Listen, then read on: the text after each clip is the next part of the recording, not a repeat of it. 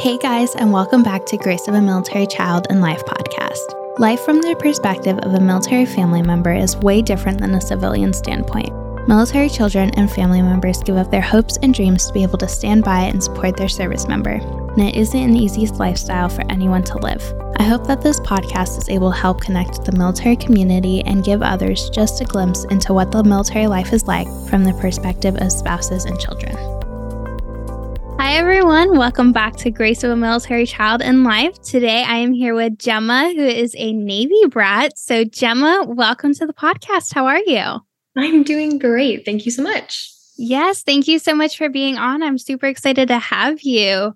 Start by kind of telling me what it's like, your journey of being a military child and what you've experienced. For sure. Yeah. So my dad has been in the Navy for about 35 years. I was born somewhere in the middle of that.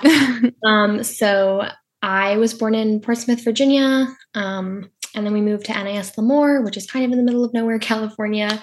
My dad's a naval aviator, so that's kind of why the big air bases. And then we did a joint tour in MacDill in Florida, which was super fun. I was young, so Disney, all that.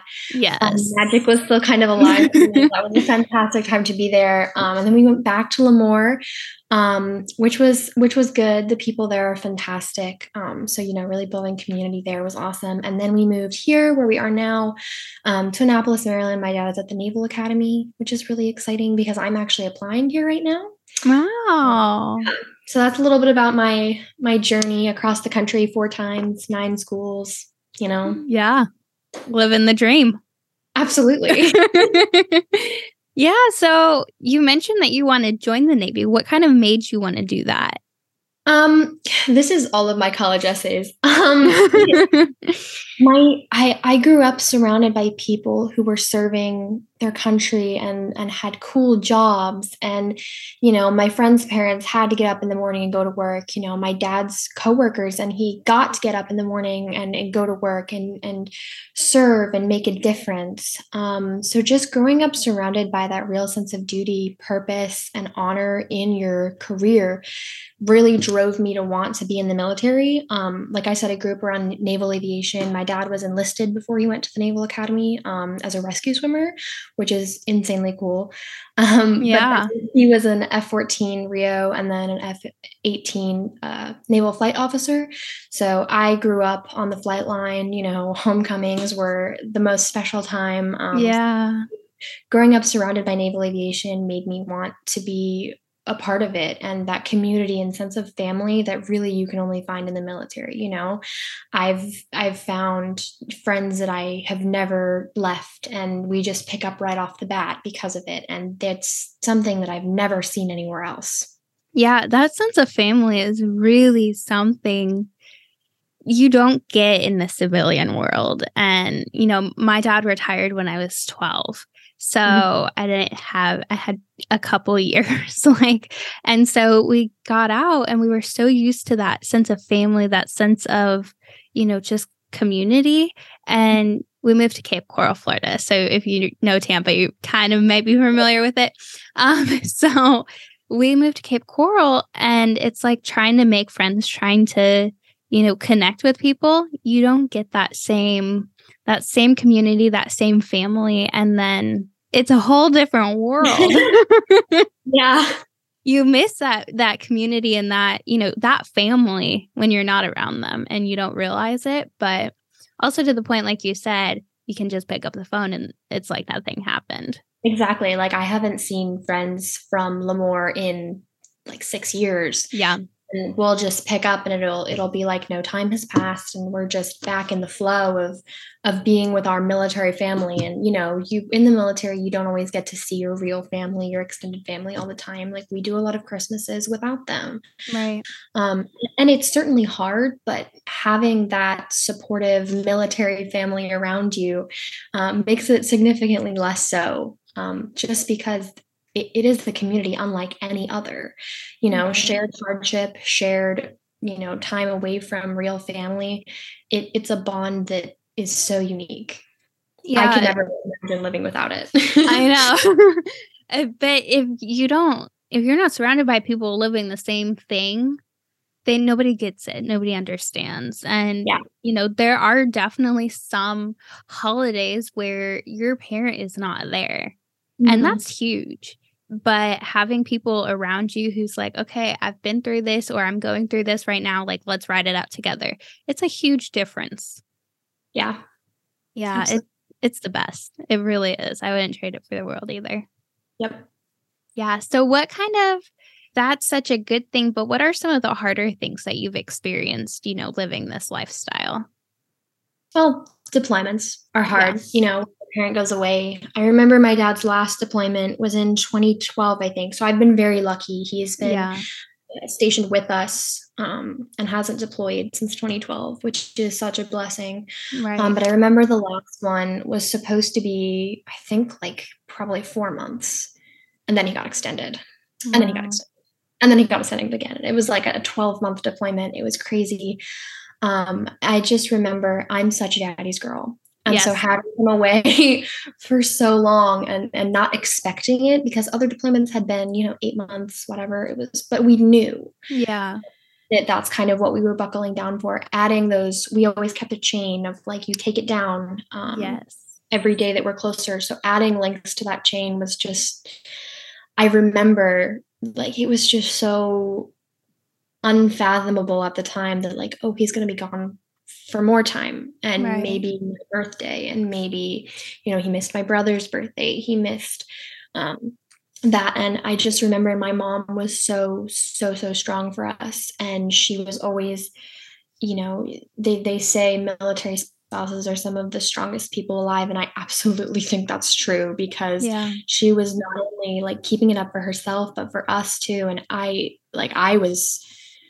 was distraught some of the time, and she was just making sure that our whole family kept going. And we really had like, the whole neighborhood banded together. But that's the hard thing is missing your people. And when they can't be there, you understand, I understood from a very young age that my dad is serving a greater purpose. And sometimes he's going to have to miss stuff. It's a sacrifice that, I've understood since I was probably 4 or 5. Right. Of like, this is for a greater purpose. And I was explaining to one of my friends recently who is not a military connected person. And she was like, I could never do it. She's like, I don't understand how you do it. And I was like, well, it wasn't really a choice. But also, like, it's understood from a very young age that this is just kind of, it's the sacrifice that you give so that we can be free, so that I can be on a podcast and talk about, what I think and what I feel without being censored. And I can, be free to do what I want and say what I want. That's something that I think we take for granted, and is what our service members are protecting every day. Yeah. And it's hard, for not only outside people to understand, but it's hard for a child to understand at such a young age, saying, okay, I'm a daddy's girl too, so it's hard for me. But like, saying, hey, your dad is going to have to be gone. Our deployment was supposed to be 400 days. And so your dad's going to have to be gone 400 days. It's going to miss Christmas, going to miss your birthdays, Thanksgiving, Easter. Like, you just start, as a child, those moments are so like, Christmas, it's so magical. You're like, we're together as a family. Like, we have this time, like, it's great. And then you're like, oh, but you're not going to be here. Like, it's so hard. And, it's so easy to kind of fall into that cycle of, okay, this is like the negative. This is the negative. This is the negative. But there's a greater purpose. Like, we didn't get to choose the lifestyle, our parents chose it, technically for us in a sense. And, if not many children get to be part of that conversation of a parent saying, hey, I'm considering joining the military. Like, you just don't get to be part of that conversation. And it's hard to understand as a child, but there's so many things that it's like, oh, but we get to travel. We get to see the world, see the country, in a different perspective. We get to live in places and immerse ourselves in the culture. Absolutely. And that's one of the best parts. I definitely play the what if game of like, what if I just stayed in Virginia my whole life? What if I'd been able to have the same friends? But I wouldn't give it up for the world. I went to a Spanish immersion school for 2 years. I'm partially fluent in a language that's not English. That's such a cool thing to me. You know, I've been to 9 different schools, but that means I've gotten to experience 9 different ways of doing things, you know, meet all kinds of different people. I've been to 48 states and I'm 18. My goal is to do all 50 before I turn 20, and I think I'm going to get it. You have 2 more. Crazy to fathom. Like my grandparents lived in the same place their whole life, and I don't think they'd been outside of the state of Virginia until they were like 70. So just like the ability to travel, see new cultures, have that different world experience. You know, I'm in the International Baccalaureate program, which talks all about the world view and how being globally minded. And I think I definitely have an advantage on being globally minded over a lot of my peers, not just because of my personal experiences, but having friends who have lived in Japan and Germany and all over the world, and being connected to these people who've had these experiences and knowing, you know, it's not, you know, so far removed from us, you know, it's right there. Those other places are right there.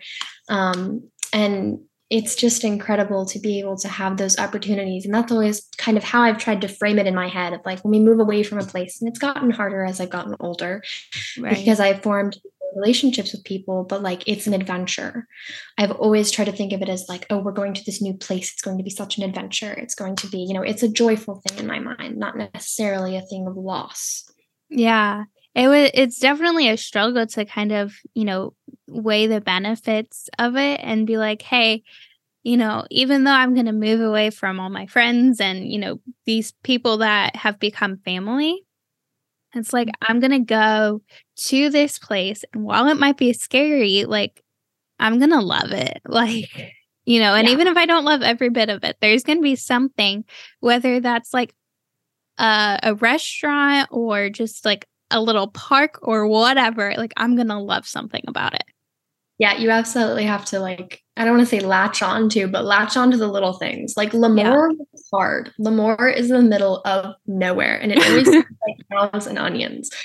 But I found Bethel Ballet Academy, which is, I actually just went back to visit for my 18th birthday because I found my people there. I found a community of non-military connected people that just really loved me and accepted me. And I found something that I really loved. There was a place called Superior Dairy Ice Cream that, has my heart. Like, you find the little things, you find the communities, you find the sports, you find the restaurants, you find the little parks, you find what brings you joy in that place. And yeah, it absolutely works. Yeah, there you have to, or else you're going to be miserable the entire time. And while you still may be a little miserable, not as much miserable. Exactly. So you work with Bloom. How did you get involved with that? And what has it been like for you? I adore Bloom. Bloom's awesome. I know. I found Bloom in the summer of 2020. So I moved right in that head of the pandemic summer. I was super, super lonely. It was really hard to find anything to kind of latch onto. It was COVID. We really couldn't go out. We were in Annapolis. So we were in this new, exciting city for me because we moved from Lemoore, which is the middle of nowhere, to Annapolis. And finally, we were in this city. And I was so excited. But we couldn't do anything. I was in school virtually. I hadn't met any of my classmates. Like, no one turned the camera on. It was just a very isolating time. And I was really, really, really struggling. And so I, you know, the next thing you turn to is social media, obviously. Yes. I was thinking of starting my own blog about being a military kid and kind of sharing that struggle and finding some people. And I was doing research on it, and I found Bloom, and I was like, hey, this already exists. Cool. Like, I don't have to do all the work. Yeah. So I found Bloom, and I didn't know they just started up, but they had. Yeah. And I followed them from like that 2020 timeframe through the summer, through the fall, winter. And I actually, this is so random, but over the summer I entered, they had one of those t-shirt giveaway things. Yeah. And I like randomly put my name in on the last day. I was like, there's no way I'll win this. So I started like talking to them and DMing them sometimes after I won that shirt. And then they opened up applications for new team members. And I was like, hey, why not? Yeah. So I went on as an interactive content creator, and ever since then, I have just been in love with the community and the mission, empowering military teens. Like, what else could I want? I've spoken before my school board locally on behalf of them and as a representative of them. I gush about Bloom at any time. Yeah. I did a panel with Elena and some other Bloomers for MIC3, so the Military Child Interstate Compact, and that was just a fantastic opportunity to really lift up military teen voices and military child voices everywhere in the process of applying to schools and transferring schools, which is often a really sticky point. I've had some school transition struggles in the past, and talking about mental health and food insecurity in the military community. So really just bringing these, I don't want to say it, but like bringing these issues that affect us teens and are important to us teens to light. And also having fun with it. Like, I'm an interactive content creator. Like, we have fun at Bloom. We celebrate each other. We talk to each other. We have a Discord between all of us.